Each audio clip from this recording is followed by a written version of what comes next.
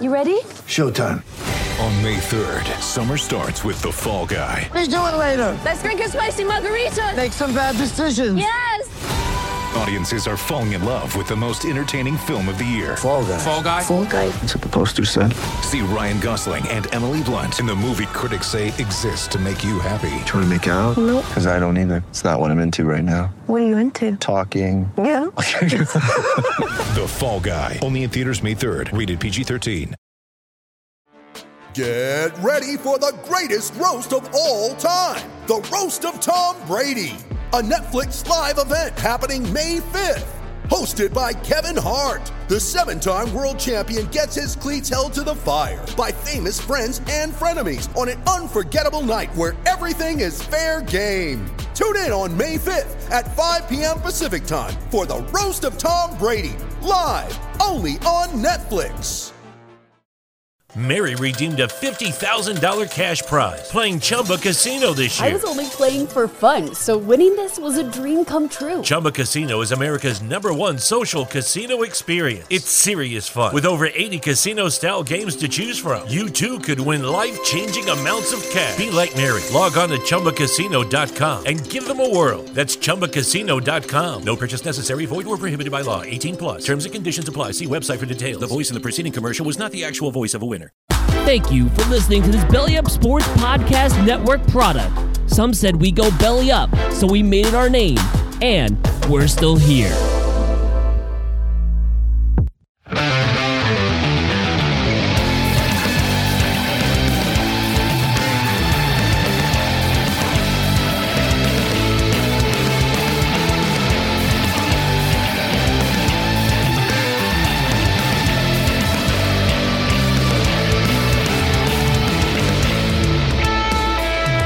This is No Credentials Required, covering sports around the mighty 518. Part of the Belly Up Sports Podcast Network in association with Godzilla Media. Here is your host, Ryan McCarthy. Hello, everyone, and welcome to No Credentials Required, episode 62. We are brought to you by Belly Up Sports in association with Godzilla Media. As always, just want to remind you to visit our social channels. On Twitter and Instagram, it's at BellyUpNCR, Facebook.com/BellyUpSportsNCR. And on YouTube, just do a search for No Credentials Required, hit the subscribe button, hit the notification bell, that way you know when new videos are released. On the podcast side, give us a subscribe, wherever you find podcasts, on Apple Podcasts, Spotify, Spreaker, Amazon Music, iHeartRadio, TuneIn, basically wherever you find podcasts. If you would kindly leave a rating, 5 stars is preferred, and if you'd like to leave a review, do that on any platform that supports a review system. We're going to get into this episode of No Credentials Required, episode 62, which features my buddies Parker Ainsworth from the FN Sports Podcast and our buddy Gaz from Godzilla Media. You know him from Levac and Gaz, you know him from Getting There with Gaz and Gaz on the Go. A lot of gazzing going on. We talk about a myriad of things in this episode, including the week in the NFL that was with the conference championships, Tom Brady, the Brian Flores situation, talking about the NBA, talking about the NHL, and we do a little bit of Olympics. So let's get into the episode. And I just want to apologize ahead of time. I tried my best to give my presentation, my argument in the Brian Flores situation. I wouldn't say much argument, but my point. And I'm not very nuanced when it comes to touchy subjects, especially race and the NFL. So I just asking for a little bit of grace in this conversation we had. So if you want to at me, go right ahead. It's fine. But just want to apologize ahead of time for my side of the argument. Again, not very good at touchy subjects. So here we go. Episode 62 with Parker Ainsworth and Tom Kozlowski.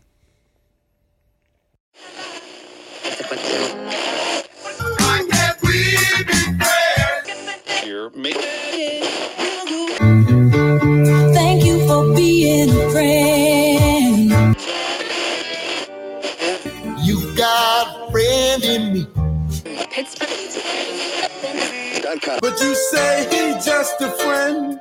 And you say he's just a friend. Oh! This is the Friends with Ryan segment, only on No Credentials Required. And welcome to Friends with Ryan, where friends both old and new come to talk sports with me, Ryan, and everybody who's watching on Tiki Live. I want to welcome you to Tiki Live on Saturday mornings at 10 a.m. Eastern. And today we're just going to have a little bit of another roundtable discussion, talk about the NFL, talk about NBA, talk a little NHL, maybe talk a little Olympics too, kind of throw a wrench in there. So I'm going to bring in my guests. To my right is Parker Ainsworth from the FN Sports Podcast. Parker, how you doing today, bud? I'm doing all right, Ryan. Thanks for having me on. I've been on your pod before, so I figure I'll turn the favor. No, I know I haven't had my face on Tiki Live yet, so this is going to be new. Say welcome to Parker. So and to underneath is. If you listen to the podcast before, you know who he is. He's from the Albany, New York area. We've got Tom Kozlowski. Guys, how we doing? Ryan, thank you for having me. I apologize for my look right now, but it is more than fitting for upstate New York right now in the Northeast. Snow, ice. I was walking on the snow. Do you know how tough the ice has to be for a big guy like me to not cave in walking on snow? It's unbelievable. So I get it. Right? I left the hat on. I left the long sleeve on. I'm doing this from my phone because I just wanted to because I'm covered in snow still. But that's the commitment I have for you guys today. Thank you so much, guys. All right. I have to say, we've had a solid inch and a half of snow here in Texas lately, so I feel your pain. No, you don't. No, you don't. Oh yeah, I got to mention Parker's in Houston. He's in the Houston area, so whenever they have when there's an inch of snow, they shut everything down. the whole city. It's been 48 hours. It's an inch and a half.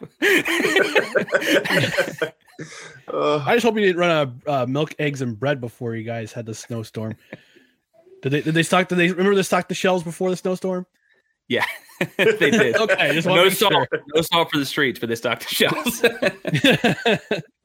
No shelves left empty. All right, gentlemen, we're going to start off with the NFL. Had a lot of news this week. Let's start with the championship games on Sunday. And Parker, I want to start with you. Are you surprised about the outcomes of the games? About the outcomes of the AFC Championship and NFC Championship?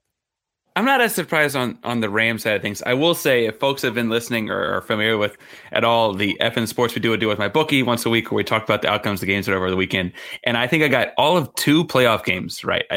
So that I didn't call the Bengals. I guess it tracked. So I shouldn't have been surprised that I got that game wrong. But that surprised me a lot more than the Rams. Half of America got the game wrong. Yeah, no, the Bengals surprised me a lot more than the Rams. I got to be honest. I thought that the lack of offensive line protection was going to get to Joe Burrow in a way that it didn't. I also thought that Patrick Mahomes was going to have a lot more of those, 14-point quarters than he ended up having. Obviously, I got that one wrong. The Rams I could have predicted, especially given the matchup, but I got the Bengals wrong for sure. Yeah, I mean, for me, I thought Rams Niners was kind of a toss up. Like I would have been surprised if either team had won. I was kind of rooting for the Niners, just because I wanted the COVID loop to complete, because you know how it all started with the Chiefs and the Niners. I wanted that loop to close. If we had Chiefs and Niners, we had the beginning of the loop for COVID, and then this is the end of the loop for COVID coming in for Chiefs and Niners. But unfortunately, that didn't happen. I'm really disappointed, but that's okay. That's okay. We got a Cinderella story in Cincinnati, and we got the Rams doing the Rams thing. F the salary cap and F those draft picks, according to Les Snead. Guys, what's your take on the AFC and NFC championship games? Just back to that Chiefs 49ers thing, for fans of the show community, is that the darkest timeline that we just went through, that we actually just reset right after 2 years? Yes, we do. Okay. All right. 6 seasons and a movie. Hashtag. That's right. That's right. Troy Nobbit in the morning. So there you go. For the Rams situation, like Parker touched on there, the Rams team we could have seen coming. Some may have seen it because they were such a preseason favorite and how aggressive they were in the offseason, bringing in players like Von Miller and even in the season Odell Beckham Jr. But they weren't a top 3 seed in the NFC. And on the Bengals side, the Bengals won the division, a competitive AFC North, and you really, truly could have made an argument that of the 14 teams that qualified for the NFL playoffs this season, you could have said the Bengals had the least possibility of getting to the Super Bowl. Now, look, Pittsburgh and Philadelphia are both ranked seed-wise lower than Cincinnati, but both of those teams have gone to Super Bowls within the past decade, right? The tradition of Philadelphia and the tradition of Pittsburgh are far better than Cincinnati, a franchise who hadn't won a playoff game in 30 years. So I'm definitely surprised with the results, and in particular, the conference title games, the historic comeback Cincy needed, and the battle that LA needed to beat a San Francisco team they hadn't beaten in 6 straight games and 6 straight matchups. Yeah, I know the narrative coming in was could McVay finally beat Shanahan, and they did that game. So a lot of it had to do with their defense just clamping down in the third and fourth quarters against the Niners, and their offense coming through, scoring 13 points, 16 points in the last 2 quarters, if I remember correctly. But it's not just that game, though. I mean, so you mentioned the Bengals deal.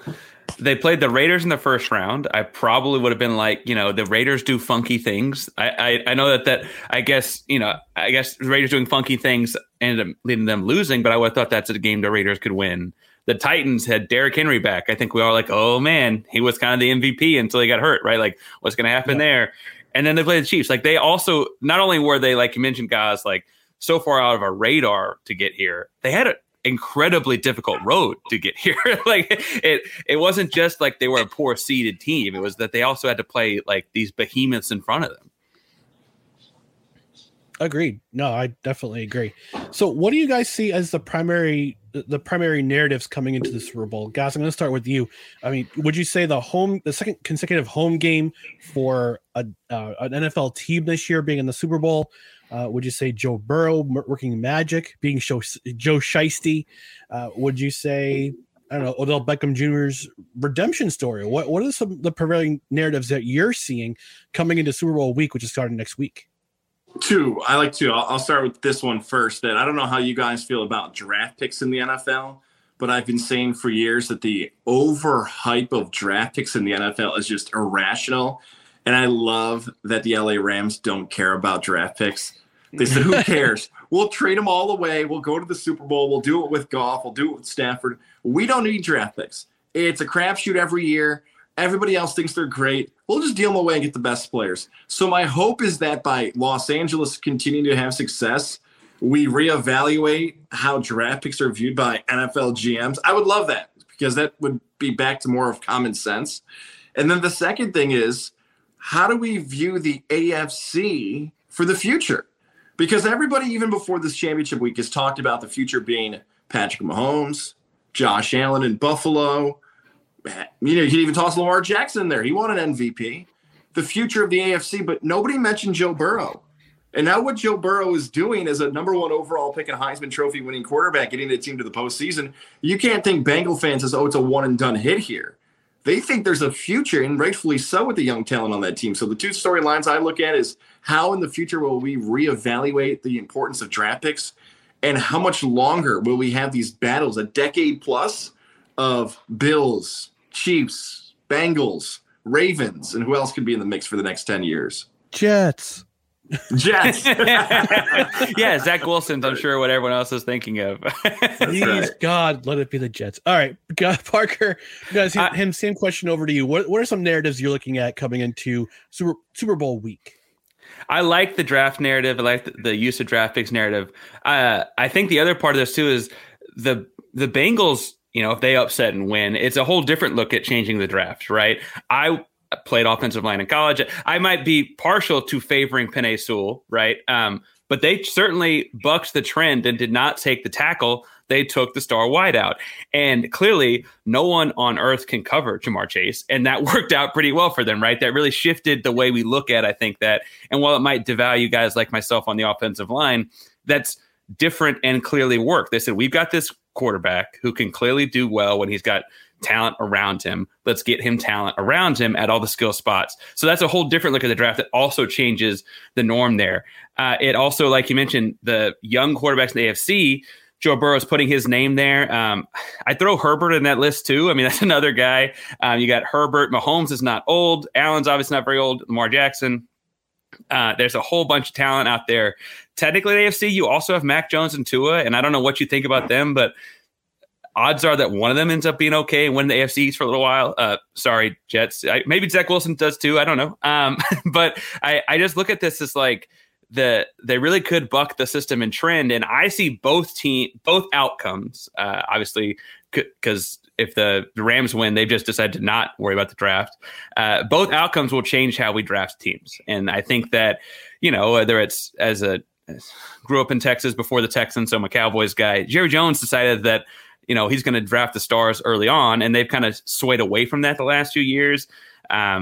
Taking a lineman, taking a linebacker, and Micah Parsons, whatever. Maybe that is the way of the past now. Maybe we're, swinging the pendulum the other way. I also think it's worth pointing out that with both of these teams, they certainly entered the playoffs with a chip on their shoulder, where that Cincinnati in 30 plus years of no playoffs, or the Rams feeling that they got kind of close to no cigar 2 years ago. They got Stafford, his big chip on his shoulder from his time in Detroit. I mean, something about, bulletin board material or whatever you want to make it out of, it's more than just X's and O's at some point. Yeah, look, the Jets haven't won an AFC East title in 20 years, so they're bound to win one, at least hopefully one or more within the next 5 years or so. It's got to happen. Give me some hope. I will say a year ago, I had told you, I mean, not that I have any evidence otherwise, I'd have told you Robert Saleh was a good hire. I think that's a good, he's a good coach. We'll see how that looks in the long term. Yeah, compared to the last regime, yeah, he's definitely definitely much better. And by the way, I don't know if you heard, but Adam Gase is currently up. It might be considered for the offensive coordinator job in New England. Took out a rehab tour. You know what? As weird as the Gase thing is, I wonder if he's actually an okay coordinator. I think all three of us can agree he's not a bad quarterback's coach. Right. You know what I mean? Like, as weird as the head coaching stuff was, I think the thing with Gase that makes it hilarious is if we looked at record, Flores and Gase record-wise was better and got the Dolphins to the best. I get it's a whole franchising, and we'll get to this in a second, but I wouldn't want to hang out with Adam Gase. I wouldn't want to get dinner on a Friday or Saturday. I don't want to get a beer with Adam Gase. I don't even know if I want to be in the same room as Adam Gase, but I think he can call plays. I think he might be an okay coordinator. Yeah, to be fair, I thought he was a good coach, quarterbacks coach who's with the Broncos, and he had that one season with Tannehill, and then it went south from there. So, but yeah, I mean, I bust on it a lot because I'm a bitter Jets fan, and he wrecked Sam Darnold. But to be fair, also in that regard, Sam Darnold might have already been wrecked before Adam Gase came along. All right, so the next NFL story we're going to talk about is the retirement of Tom Brady. It came out on Saturday that he was going to retire. At first, I kind of thought it was I don't know if you guys remember this, but back in 2007, during the Game 4 of the World Series, Boston was sweeping Colorado, and A-Rod, it suddenly came across the wire that A-Rod was declaring free agency, and you think that was just a dick move. I thought it was the same and part of my English.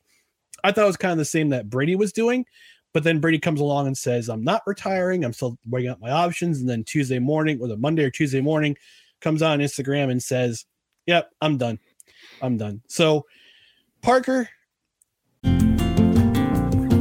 It's wintertime. When temperatures go down, the likelihood goes up that your furnace and other appliances go down with them. So don't risk a costly replacement. Stay comfortable with coverage on the appliances you depend on most with the Service Guard Appliance Repair Program from Black Hills Energy. It's peace of mind in a plan. Visit blackhillsenergy.com/sign up to learn more. With the new Chevy Silverado, you might be driving in this. But with the Silverado's redesigned interior and large infotainment screens, it'll feel more like this. Introducing the new 2022 Chevy Silverado. Find new upgrades. Find new roads. Chevrolet. What's your feeling about Brady retiring? What are some of your favorite memories of his? I don't mean to harp on the fact I'm a Jets fan. I've had way too painful memories of him. But what are some of the things that you're going to remember about Tom Brady's career as a player, given something happened against your team or something else that happened that you kind of remember? Yeah, well, first I would touch on, if you're going to go total conspiracy theory with this, and the leaking of the news on Saturday, you wonder, like, did the NFL know about we'll talk about Brian Flores in a minute, but about that big news being dropped on February 1st, and like, are like, hey, Tom, we're going to need a big distraction from the world. We need you to wait a couple days. And like, what happened there? But on a more serious note, like, I'm 30 years old. I don't know an NFL without Tom Brady. Like, I don't know how to, like, you can pick out certain moments or, tuck rule or whatever. I just don't know a league without him. And I think that's the biggest thing, is that I'm not a Patriots fan. I'm not a Bucks fan. I'm not a whatever, but I cannot imagine a league where you don't have to go through Tom Brady at some point. Right. Like that's Right. still, that's foreign to me. And that's an entire generation of football fans. And I think that's the big thing here, is that whether he's the villain like he was for me or the hero, I mean, we got a Buck shirt down in the bottom, so maybe he's the hero, right? But whatever the case may be, he was your hero or villain for entire generations, plural, of fans. And I think that that's the legacy. It's not just, you could cut up any third of his career and make a Hall of Fame career. I'd say the best individual seasons, somewhat ironically, the year that they didn't win at all when he had Randy Moss, right? But I sit here and like think about, like, man, what is the NFL without Tom Brady next year? I don't know what it looks like. Yeah, as a I know I'm for certain generations like millennials and Gen Zs, they all they know is Tom Brady. And like you brought up, Parker, as me as a Xennial who's in his mid 40s, I couldn't imagine a football world without Joe Montana or Jim Kelly or Phil Simms. Name ex quarterback in the 80s and early 90s. You thought they were going to play forever. Guys, you being a Buccaneers fan, as you can't tell, Buccaneers fan, obviously you have a big memory of Tom Brady helping your team win a Super Bowl. But other than the Buccaneers and the 2 seasons that Tom Brady spent with the Buccaneers, what are some other things or memories that, or kind of things that stand out to you when it comes to Tom Brady? Well, I'm glad you set it up like that, because if you just asked me about the Buccaneers, I could have gone another hour of how great it was. I would have broke down every game for you and everything you needed, the celebrations and whatnot. I want to go back to Parker's answer, because Parker's answer kind of goes to my answer. I thought he was going to go Parker full Dark Knight on us and say, you either die the hero or live long enough to be the villain, because that's Tom Brady, right? Like, Tom Brady's the ultimate underdog story. And in 2022, you never hear that statement anymore. 6th round pick. We know the story, right? 6th round pick, Bledsoe injury, Super Bowl, undefeated for a stretch in his playoff career. Tom Brady was not supposed to be what he is, but people rooted for Tom Brady because he was basically this kid off the street, although he went to Michigan. Hell, he wasn't even at times a starter in Michigan. It was Drew Henson. So truly, we saw this guy be the ultimate underdog story, and then became the villain because he consistently won. I found myself rooting for Peyton Manning to get over the hump and get to the Super Bowl to beat Tom Brady. The situations in Super Bowls with the Eagles and the Falcons, I found myself rooting for those franchises to win their first franchise Super Bowl. And that's what it became. There are few athletes you can do this with, where they were not the chosen one. They were not the ultimate can't miss athlete. Tom Brady wasn't that. To watch that evolution of underdog to true villain to GOAT, somewhere in between that, is a rare time to ever happen in sports. And I think we should all be fortunate to watch that evolution of that athlete to what he was able to do. For all of us that think he's the villain, I'd like to throw it back to Ryan and say, Ryan, I blame the Jets. And here's why. Yeah, me too. Had they just let Drew Bledsoe run out of bounds and not injured him, this never happens. How many 6th round picks are there that are just lifelong career backups, and then they're in their 40s and they're at the end of the bar like, back in the day I would have been the greatest, but they didn't give me a chance. Like they were Uncle Ricoing themselves. Yeah, right. Completely.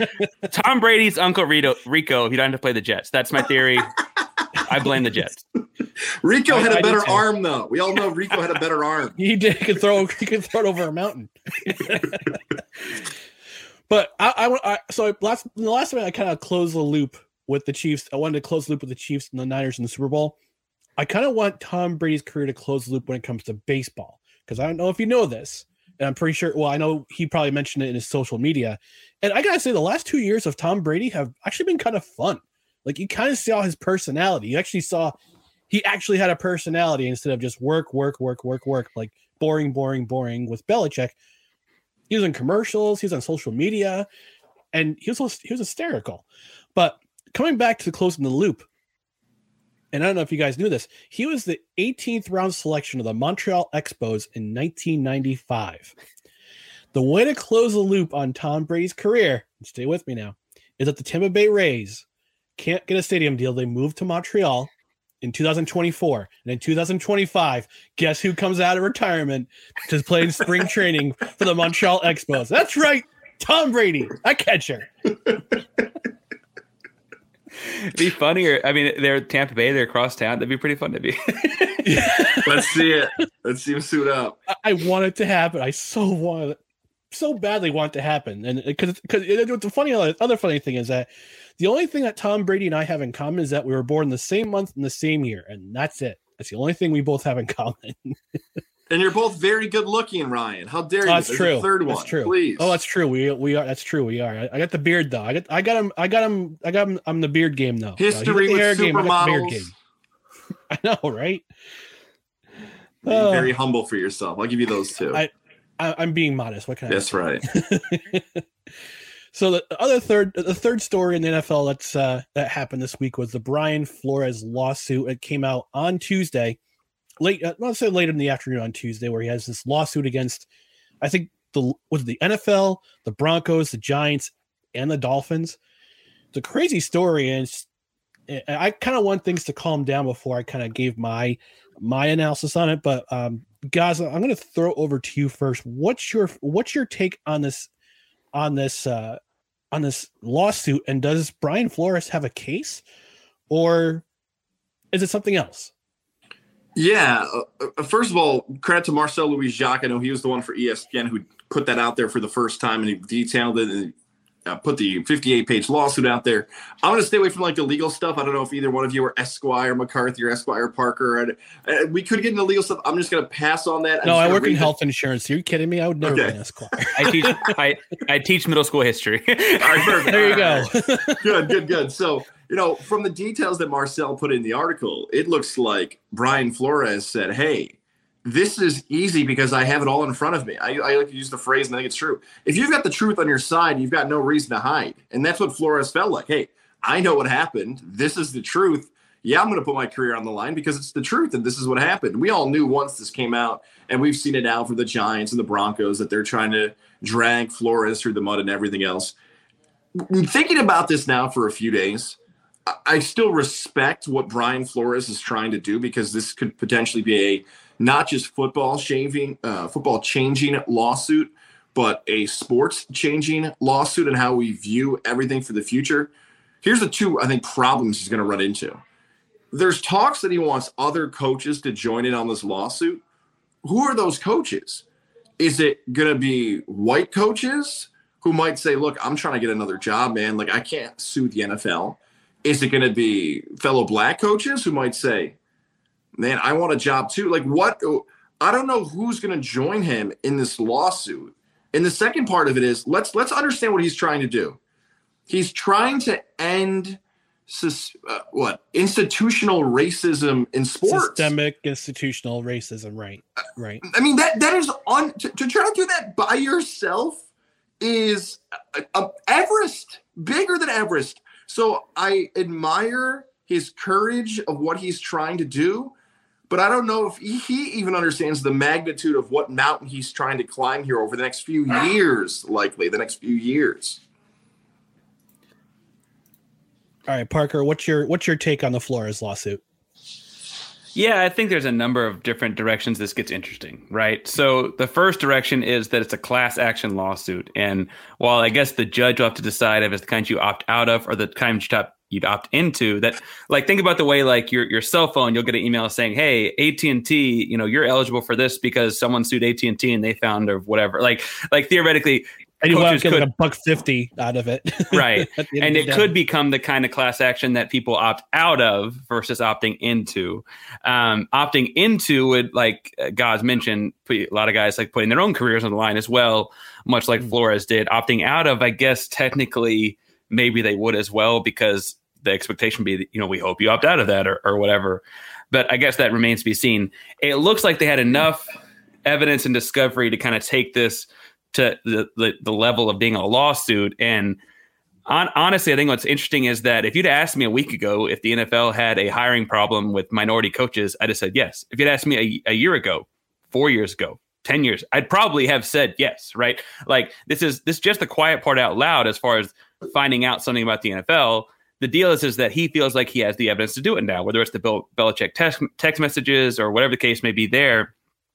And I think that that's all interesting because proving it is a whole separate ordeal. Now, what actual change comes out of this? I don't know. I will say that like Curt Flood in the 70s sued for the right to be a free agent in baseball, lost, and then 5 or 6 years later, you had free agency, right? So like theoretically, he doesn't have to win to begin change. It might hurt his pocketbook, but you don't have to win to create social change later. I also think that the part that gets glossed over is the wrong phrase here, but the intentional tanking thing for a league that's trying to get into gambling money is something I've been on Twitter pushing that like that is potentially the bigger legal case here, is that Stephen Ross, as NFL's 32 owners are trying to push gambling in football and trying to get that money, is also shaving points or trying to dictate the outcomes of games in a negative way. That could be really, really problematic for a league that, again, is trying to get in bed with DraftKings, is trying to get in bed with MyBookie, is trying to get in like all those different things. Like all of a sudden I'm like, whoa. You're intentionally throwing games. You're trying to pay the coaches to throw games. It looks like Hugh Jackson's come out on social media and said that he was also paid to throw games or offered being paid to throw games or something to that effect. That may be the place where Stephen Ross gets the axe and you actually see change here, like immediate change in the court of law here. I don't know how macro you want to go with this. Part of this is that owners are billionaires, and billionaires are not a very diverse class in the United States. And you hire people you're comfortable with. Like there's a lot of layers to that as well. I will say that I don't think he has to win to have a better world in 5 or 6 years, but I also don't know if he wins, you know. I've kind of got to take a different take than probably what you've both have probably heard on sports radio, whether you listen to ESPN or Fox or whoever you listen to, or different podcasts like F1 Sports or Levac and Gaz or Gaz and the Go. But I feel like my take on this is one of two things is correct and could be correct. A, Stephen Ross is a horrible owner because I'm looking at the list of Miami Dolphins head coaches over the last 4 years. So last 4 years, Brian Flores, 24 and 25. Adam Gase, 23 and 25. Yes, there's that name again. Joe Philbin, 24 and 28. Dan Campbell took over for him for the last 12 games of the 2015 season. He went 5-7, not too bad. Tony Sparano, 29-32. Todd Bowles filled in for him for 3 games in 2011, finished 2-1. Hey, great for him.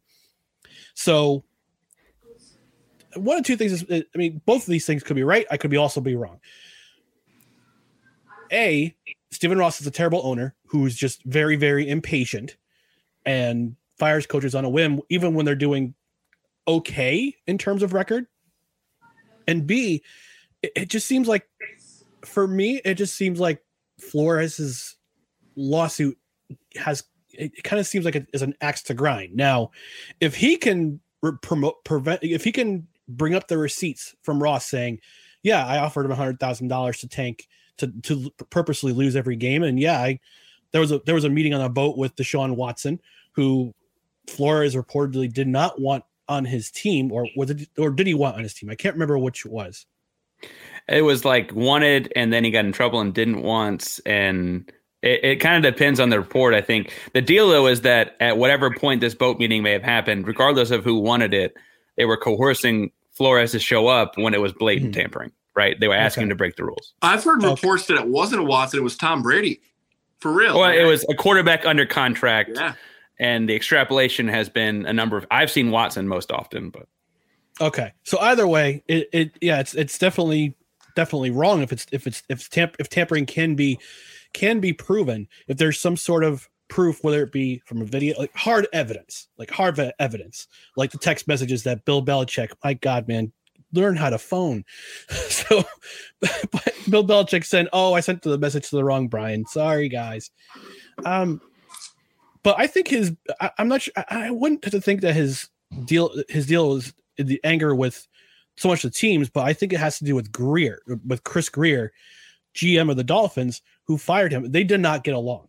Reportedly, they did not get along, and apparently Greer played the politics game better than Flores, and that's what forced Ross's hand in firing Flores. And from all accounts, Flores was pretty liked as a coach in that locker room.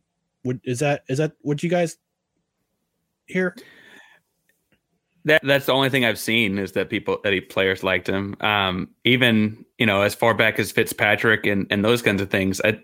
It's just an interesting, it makes every decision the Dolphins have made the last 3 years. You can even go to the end of Adam Gase. I mean, you want to look last, closer to 6 years.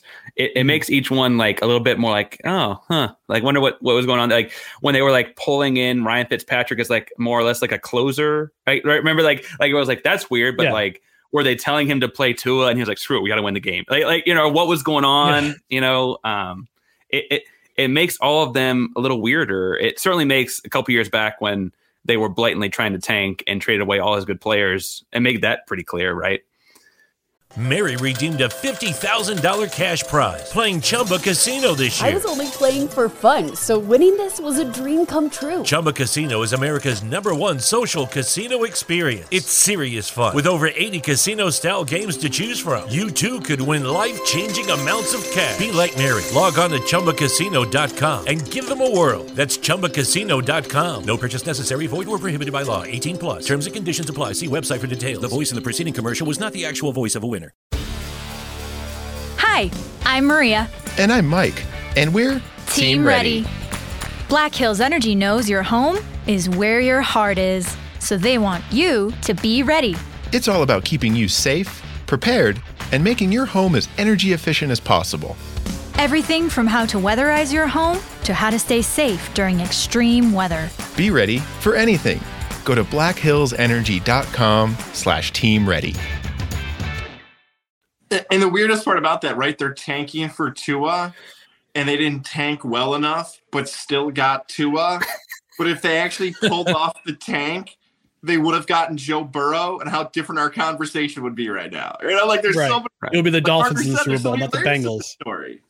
So many layers, especially because theoretically you get Joe Burrow, and they get another top pick that ends up leading to Jalen Waddle the next, a year later. I don't know. I look at this from a number of different ways, and it's like, obviously the idea that Stephen Ross is a bad owner is very central. I think though that there is something to be said about whether or not it's worth anything in the court of law. I'm a middle school history teacher. But asking a black coach to lose games for you will hurt them in getting the next job. And that's something that I think you can historically point to as like black coaches have a hard time getting a second job, right? Like we just saw David Culley fall on the knife here in Houston, right? Like he got a year, he got his bunch of money, but like who's ever going to hire David Culley to be a head coach again? Right? Like what of his resume looks like that guy can be a head coach. And I don't know if David Culley was asked to. Hugh Jackson got hired as a head coach at Grambling. Right. Well, I meant as an NFL head coach. Yeah, but as an NFL head coach, I mean, Todd Bowles is in consideration for a job, I think. Yeah, but I would also argue that he wasn't tanking in the same way. Anyway, I think that asking guys to take a bunch of L's does directly impact their longevity as a head coach in the NFL, especially when it's, a winner's profession. There are only 32 of those jobs. And whether or not you can say all of those, everyone being asked to do that is black. I don't know if you can quite get that far because frankly, there aren't a lot of black head coaches. So it clearly can't be that only because there aren't a lot of them in the first place. Well, this kind of leads into my next question. And I don't know if I know what your take is. And it says, do we just totally kill the Rudy role altogether? Because I just feel like the coaching jobs for a guy someone who is black, it just feels like they're just trying to just fulfill a requirement and not doing it on the basis of, hey, here's my resume. I want this job. For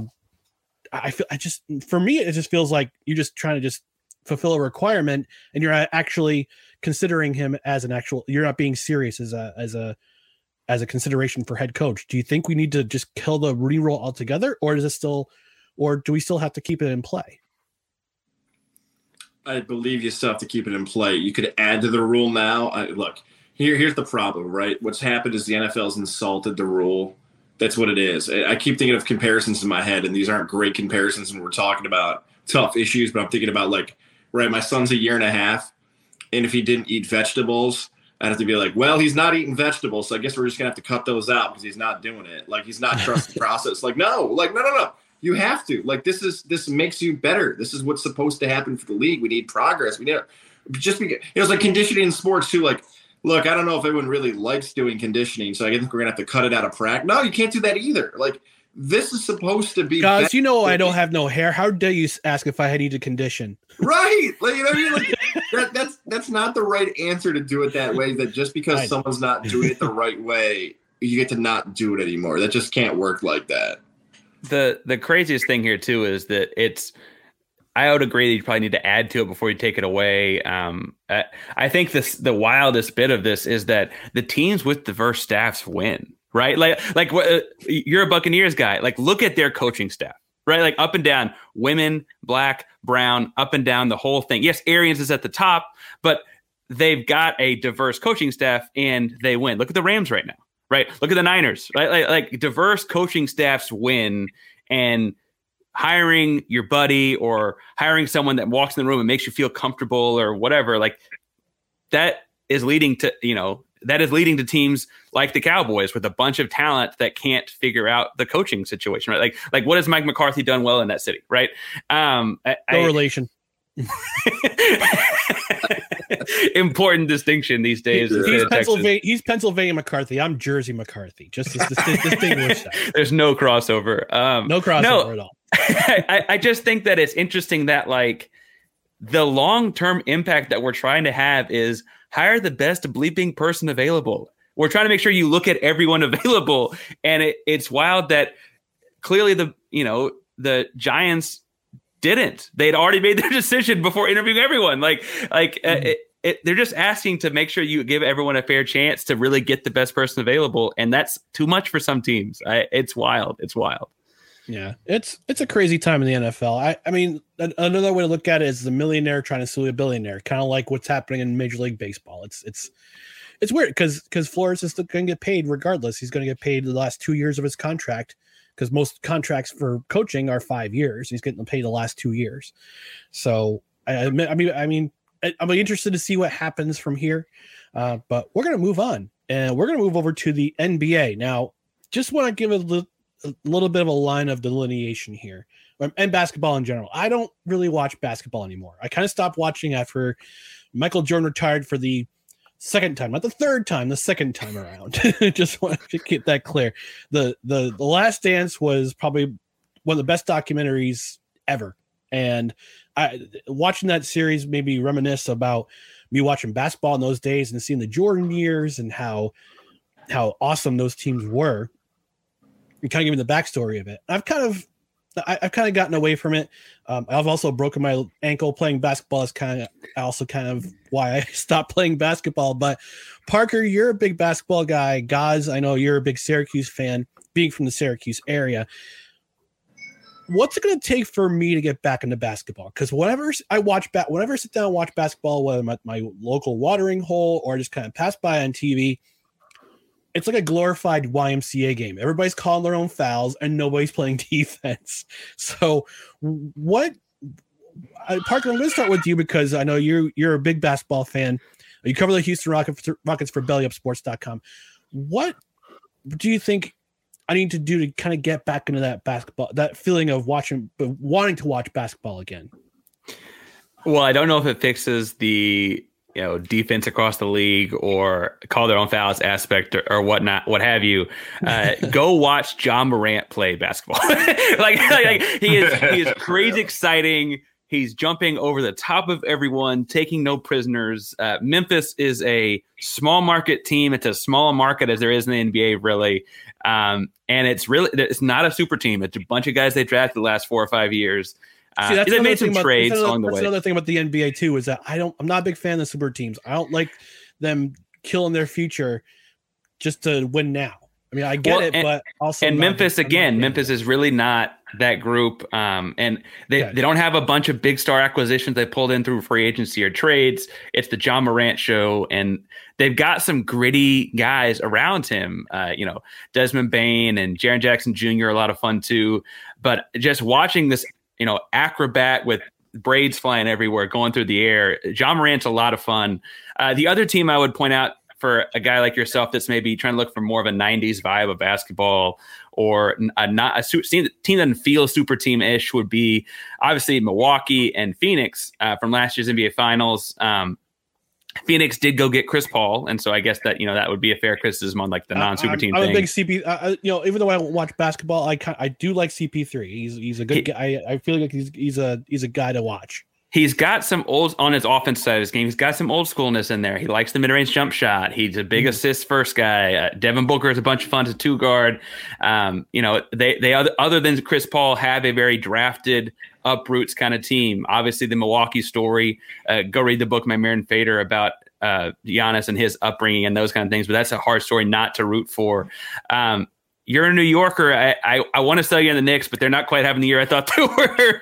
No, because Jimmy Dolan, and I'll get into that after I ask guys. I will say that the last year was certainly fun for the Knicks. I'm not going to try and sell you the Nets, because if you don't like modern basketball, I imagine you don't like the idea of a super team in Brooklyn. Although maybe watching them lose lately feels more fun. But the Memphis, Milwaukee, Phoenix, the small markets are kind of running things right now. You could even go to Utah. You could even go to Denver with it. Those are teams I'd really point to as a fun bunch of watches. All right, guys, over to you. Same question. There's a part of me that just wants to make stuff up to see if you could actually are watching basketball. Like Ryan, they actually have trampolines on the court now, so guys are jumping off trampolines and dunking. I've seen that. I've seen that once, and I saw a guy's leg break after that. Was that series on Spike TV or something like that? Well, jump ball or round ball or something. Yeah. The mascots now play in the third quarter. They let fans take shots in the fourth from the crowds. Basketball is incredible now, Ryan. You don't know. Now, see, I would watch that. I would watch the mascots play basketball any day. Right. A little bit off of Parker's answer, more generic, more cliche of it's the greatest three-point shooters in the history of the sport are now playing in the NBA because of the evolution of Steph Curry, what he's done to the sport, and the greatest athletes ever in the history of the sport are playing. Never in the history of the sport have 7-footers been able to dribble, dunk, shoot, bring the ball up the court. That's happening in the NBA. Same on shooters. Everybody on the court can shoot three-pointers. Unfortunately, the days you grew up of Olajuwon and Kevin McHale and Shaq getting in the post, making a move, that doesn't even happen. Sometimes I marvel at what Shaq would be as a player now in the NBA, even though Giannis and Shaq's stats are pretty similar. So that's what I'd tell you on. Every single time he's on the court trying to get a dunk. Fouls. That's what I'd tell you on basketball now, just a more generic answer of it's the greatest shooters that have ever lived played, the greatest athletes that have ever lived, and you can take a half-court shot from the crowd during the game, if you believe that or not. Well, I know for one that we have a local high school graduate in our area, in the Capital District area, who plays for the Atlanta Hawks. That would be Kevin Herter. He's from the area. He's a Shen graduate, as is Ian Anderson too, World Series champion. I might add, Ian Anderson. So, but you have to check it out. I'll definitely have to take a look at the NBA side, see what teams I like, and I'll tell you why I don't like the Knicks, because Jimmy Dolan. That's why I'm not a Knicks fan. He blocked the development of Westside Stadium back in the 2000s when the Jets could have had their own stadium. It comes back to the Jets. The Jets could have had their own stadium, but Jimmy Dolan blocked it because he feared that MSG it wouldn't get the concert revenues from MSG or Radio City Music Hall anymore. And that's why I don't like Jimmy Dolan. I will never root for the Rangers. I will never root for the New York Knicks. There you have it. So that makes you're an Islanders guy. Obviously, Brooklyn moved to New York fairly recently. No, I'm a New Jersey Devils. I'm a New Jersey Devils guy. You just left the city entirely. What I was going to ask is that the Brooklyn Nets obviously joined after you had sworn off of basketball. Well, folks like yourself, were there any other New York team people jumped to? Any other Northeast? Anything? Well, funny thing is that actually I was a New Jersey Nets fan. Like when I was watching basketball too. Drazen Petrovic, may he rest in peace, was one of my favorite players to watch. He was so fun to watch, and unfortunately, he left us too soon. In the Northeast, I would say probably Boston, the Celtics, but I don't root for Boston teams. I have principles. Here's what I would not advise, Ryan. If you haven't been following the Nets, just don't Google Kyrie Irving. Just don't even put that name on social. You're going to go down some wormholes. Oh, no. Just avoid the whole Google idea of that one. Oh, I'm familiar with his stance on the flat Earth. I'm well familiar with that. I hear too much of that. All right, so our last segment. I think you kind of make 2 segments. We got plenty of time left. So, I'm an NHL guy. I'm a hockey dude. So I watch a lot of hockey, as you guys well know. Parker, I've been on FN Sports. I've talked about the Stanley Cup playoffs last year a couple times. I was on your pod.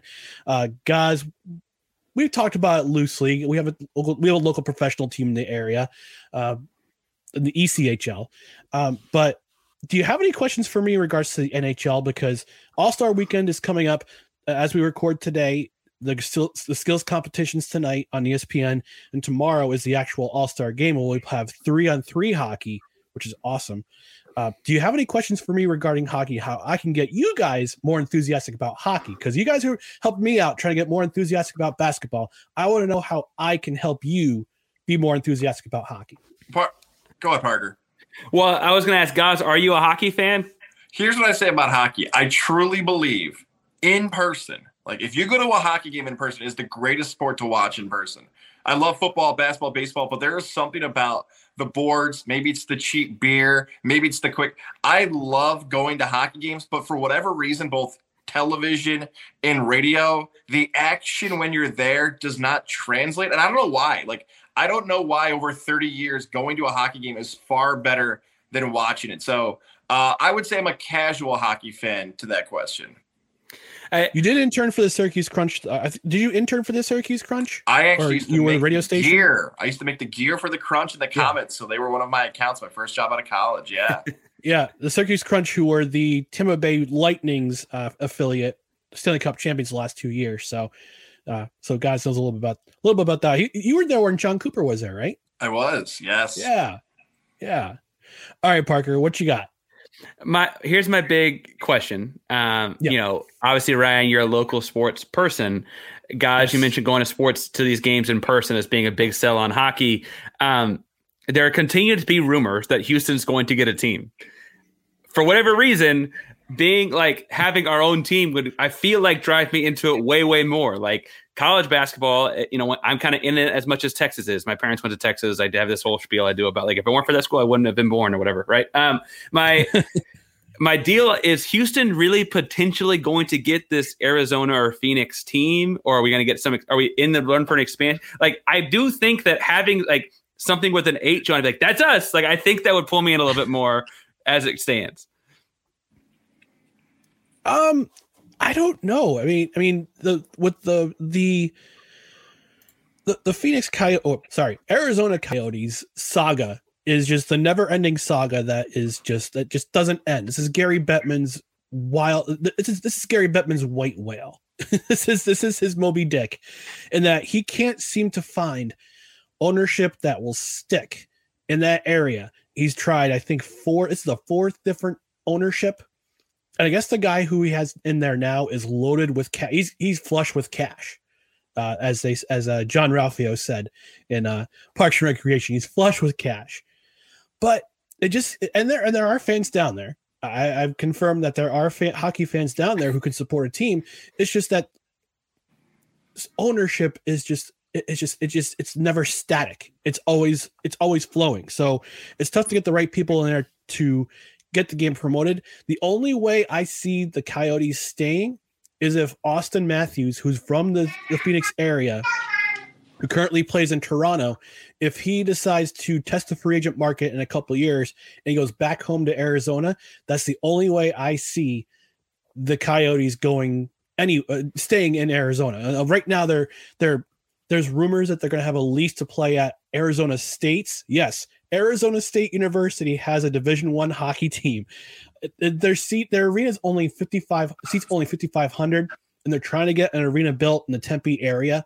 That's going to include another practice rink and shops in the area with a big arena as its I guess you say it's main post for driving people in. But if they can't secure an arena deal and they can't find a way to draw more fans in, draw more interest in, we get an Austin Matthews, I think they head out of Arizona in the next, I think, 3 to 5 years. And I think Houston would definitely be one of those areas that Gary Bettman looks at, because you have a billionaire owner who already owns an NBA team, but I feel it could probably put people in who could run PR. And I presume with the Arrows being there in the IHL and the AHL for so many years before the ownership group moved it up to Iowa. I mean, is there clamoring for hockey in Houston right now, Parker? There are people that are NHL fans that want to bring a team in. I don't know how big it is outside of that cult, for lack of a better word. What I will say, though, is that there's already a team in Dallas, and in sports that play each other, I say that because the Texans and Cowboys are really not in the same conference, so it's a little different. But like the Rangers and Astros, the Rockets and Mavs, there is a real rivalry there, right? And I don't think you'd have to like fake that at all. I don't know if Arizona would, come and be any good. I'm not a big hockey guy, right? I guess my question is really just more, is it realistic? People in Houston think that there's a chance. Is it realistic, or are they going to go somewhere else? I mean, I know that there's a number of different, because there are a number of different markets that are north of the Mason-Dixon line, frankly, right? That like watch hockey more. Yeah, I think it's realistic. Bettman says that NHL has no plans to expand past the 32 teams they have right now. They just added Seattle for this year. Gaza's Kraken, Seattle Kraken. But I think if Arizona doesn't relocate, or the Coyotes don't relocate, and by the way, the Houston Coyotes is just it's an outstanding name. I don't know how much, I don't know the population of Coyotes there are in Houston, but if the Houston Coyotes, that would be a nice sounding name. But there are other markets out there like Kansas City and Quebec. After the Nordiques move, they're looking for a team to come in. Kansas City has an arena that does not have pro sports teams right now. Now the T-Mobile Center used to be called the Sprint Center. It was a relatively new arena back in the early 2000s, but it's vacant. It's got no professional presence. So I can see a Kansas City getting a team. But if there was no relocation for the Coyotes, I could see probably within the next decade or two, the NHL expanding again. I think Houston would definitely be included because it's the fourth or fifth biggest market in the United States. You don't have an NHL team there? Come on. It's great. It's a great place to put a team. Ryan, I do have a question for you. I just want to respond to Parker though, because I think for, like you mentioned, it's probably a smaller group of fans that might be hockey fans in Houston. Remember this, some of the more recent markets that have been added to the NHL, cities that I'll call active, right? Two of them off the top of my head where you might want to go to party any weekend is Las Vegas and Nashville. Think about that. Like there are so many options in Las Vegas, and they have a true following for the Golden Knights. You can go to the bachelorette party capital of the world if you're a single guy and found somebody. Watch country music and look at beautiful women, but they said, no. I need to go to a hockey game. I'm in Las Vegas, a desert. Chicks dig hockey, man. Chicks dig hockey. That's right. I got to find ice in Vegas. But it works because there's so much pride in those cities that this is our team. Like you mentioned the H on it. Like, yes, I think fans would embrace it if it came to Houston because we've seen other markets have that. Speaking about Vegas, this is my question for you, Ryan. I feel like the NHL this weekend can do something different than other sports. We're in this weird spot where people don't care as much maybe than ever before about the Pro Bowl. The NBA All-Star game is like a 200-point game. Baseball's All-Star game. I'm waiting for that 200 spot. Right. Yeah, you could argue baseball's All-Star game means far less because they took the home field advantage out. Whether or not they should have, that's a whole different debate. But we're seeing the watered down process of All-Star games over the last 5 years. What do you think if they never move it from Vegas? Like if this is a huge success, and I've seen some of this stuff on the internet where they're going to do these events and how they're going to like make the the Strip in Vegas a part of this. What do you make of the NHL potentially being the first professional sports league to say, you know what, every All-Star weekend's Vegas because they can do it better than anybody else, and we're going to make it the best of any pro sporting event? Well, don't forget back in the day, like when you guys were little itty bitties and I was a little bit more of a bigger itty bitty, the NFL after every Super Bowl, the week after every Super Bowl, Pro Bowl was in Hawaii. So they made that a thing because it was after the Super Bowl. You could have your biggest and brightest stars, regardless of whether or not they went to the Super Bowl that year, come out and play. I don't think it would be a bad idea to have the NHL have Vegas as a static location for their All-Star game every year. It's not a bad idea. Next year's All-Star game will be in Sunrise, Florida, where the Florida Panthers play. And Florida Panthers, for as many years as they were out of hockey, just being a really lousy hockey team, I think they're number 1 in the league this year. So having it in warm weather locations would be great. But yeah, no, I could definitely see Vegas being a one-time location for the NHL All-Star game every year. You had the competition, you had the skills competition on Fridays, you had the All-Star game on Saturdays. A big help for the NHL with the All-Star game this year, though, is back on ESPN. That's a huge thing for the NHL. Having the worldwide leader in sports presence there, bringing your biggest stars to light. I know for my New Jersey Devils, it's Jack Hughes. He was profiled a couple weeks ago on one of their programs on ESPN2 in an interview with Emily Kaplan. But you have your biggest and brightest stars and Tom Wilson this weekend being part of the NHL All-Star game. But I think having the lights and the shining stars being in Vegas and the lights on them and have them the central location. Now you got to remember, Vegas brought the Raiders to the Golden Knights brought the Raiders to Vegas. It wasn't the other way around. It was, I think what Vegas, seeing what the Vegas Golden Knights could do, the Raiders said, "Oh, we could do that in Vegas. We'll build a stadium there. And we'll get people in the crowd there." So yeah, I could see Vegas as a potentially just a one-stop shop for NHL All-Star game every single year.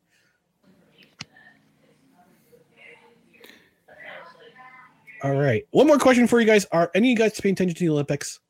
Or no? Honestly. I gotta be frank. And I'm a guy that I feel like follows sports. Well, you can be Parker, but yes, absolutely. Be frank. I'm a guy that I thought followed sports. The first day it was on, I was like, "Oh crap, that started today." I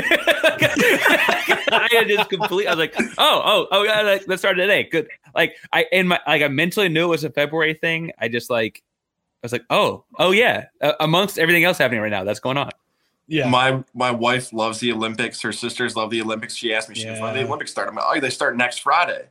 And I looked at him like, "Oh no, they start Monday." I'm like Parker said, "Oh, they started today?" I'm like, "We can watch the opening ceremony." And I'm just like, I'm with it on when it starts and everything else. I get it. The Winter Olympics are more popular American-centric sports than we're used to.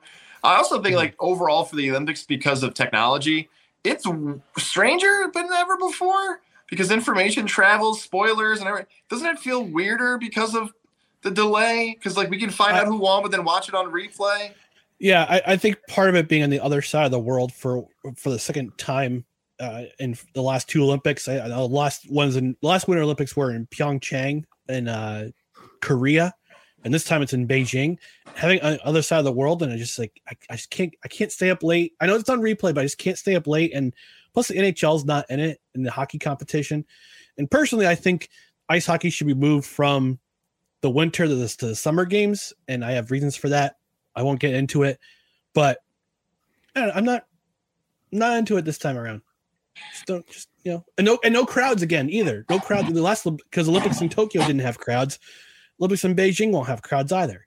It's so weird, Ryan, because the TV shows, post-COVID especially, ask your friends, ask your family members, how many people actually watch a non-sporting event live? You probably are watching Schitt's Creek, Ted Lasso, whatever. You're watching it on replay. Almost everything you watch except live sports. And now when the live sports on live, you're like, it's not live. Why would I watch? You know what I mean? I think every sports fan's mindset is kind of like that. Can I just watch it when I want on my phone? Yeah, it's on weird demand. The future of the Olympics because of that. We're raising the sports fan who wants their sports on demand. This is the weirdest part of being in this time frame. There's something to be said too about bluntly a bunch of stuff that I don't watch except for once every 4 years.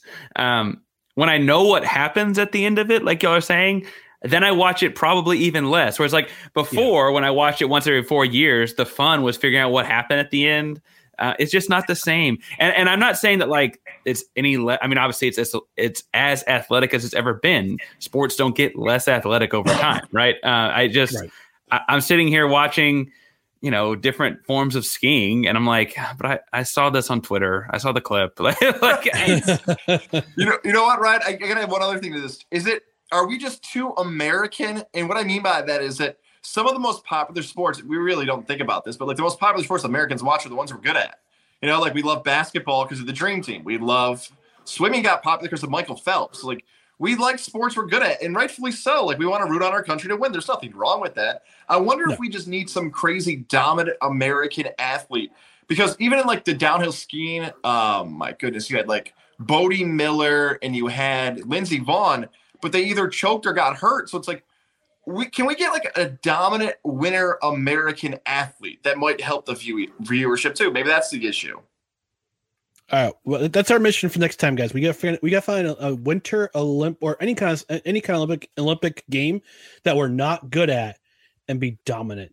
Yes, and we'll coach them. We'll coach them up. The three of us. All right, so that's gonna end Friends with Ryan. First, I'm gonna give the floor to Parker. You had the next couple seconds to promote your stuff. Parker, where can we find you? Where can we find your podcast? Yeah, on all social media, I'm at Painsworth512. That's PAINSWRTH 512. The show FN Sports is on Instagram at F_N_sports and on Twitter at FN Sports 2. It's a bi-weekly show where we talk about sports and grade theses and stuff like that. Because again, I am a teacher. Check us out sometime. It's a fun show. That it is. I've been on a couple times. It's a great show. All right, guys, where can people find you? What are you doing? I know some of the titles you have with Godzilla Media, but go right ahead. What's your where can people find you? Any kind of things you're doing? Yeah, I'm going to shoot Parker the follow right after this now on Twitter too. At Tom Goz, TOMGOZZ on Twitter. Check out Godzilla Media if you can. Super Bowl is just around the corner. We launch our virtual Radio Row show starting on Saturday. Yeah. And throughout leading up to it, no credentials required, and others will be having some big guests across the NFL, pro football players, athletes, celebrities, and more. Our full virtual Radio Row week starts Saturday when we broadcast live from Hooters all the way up until kickoff of Super Bowl 56. Awesome. All right, guys. Thanks for being a part of Friends with Ryan. We'll be back in just a moment. You're listening to No Credentials Required. And again, I want to thank my guests, Parker Ainsworth and Goz, for being a part of episode 62 with me. Thanks for joining in on the discussion. Before we get into the episode, I just want to tell you about one of our friends at Godzilla Media. Speaking of Godzilla Media, I just want to talk about one of our partners, which is Mohawk Honda. It's a new year with new goals. Start your year right behind the wheel of a new or pre-owned vehicle that fits your budget and your New Year's resolutions. Stop into Mohawk Honda and check out our broad selection of pre-owned inventory. We are here to find the right make, model, and price point to fit your budget. Our goal is to help you meet your goals. Let Louis the VIP Man Morales, Jake Hot Sauce Doyle, Cars with Kern Swoboda, or Mark from Clifton Park Ellis Jr. connect you with the perfect deal. And now is the perfect time to get top dollar for your trade-in with the Kelly Blue Book Instant Cash offer. Same day check in your hand, the day you trade in your vehicle. Just ask for Brian Buy with BMAC McKenna, Mike Bennis, Nicole Oser, or Cam Let's Do a Deal McKenna. Again, all of our sales and leasing consultants will make your New Year's automotive goals their top priority. You can also see my guy, Easy Evans Whalen. Start the new year right with just the right deal at Mohawk Honda in Glenville, where they always go out of their way to please you. And before we close this episode, again, just want to remind you about our social channels on Twitter at BellyUpNCR and Instagram BellyUpNCR, Facebook.com/BellyUpSportsNCR, and on YouTube, just search for No Credentials Required. Also, go to our Bonfire store if you want to support us on the podcast side. Let the people know what you're listening to. Go to bonfire.com, do a search for No Credentials Required, and buy a shirt. We've got a couple t-shirts on for sale. We got a hoodie because it's cold outside.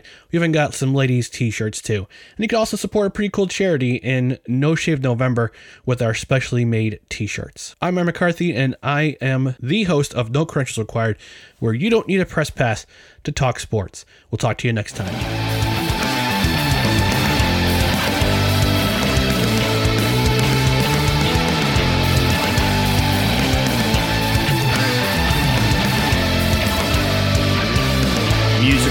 and Joseph McDade.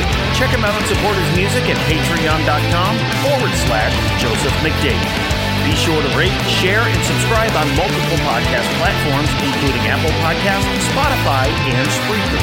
No credentials required as a Belly Up Sports Podcast Network production in association with Godzilla Media.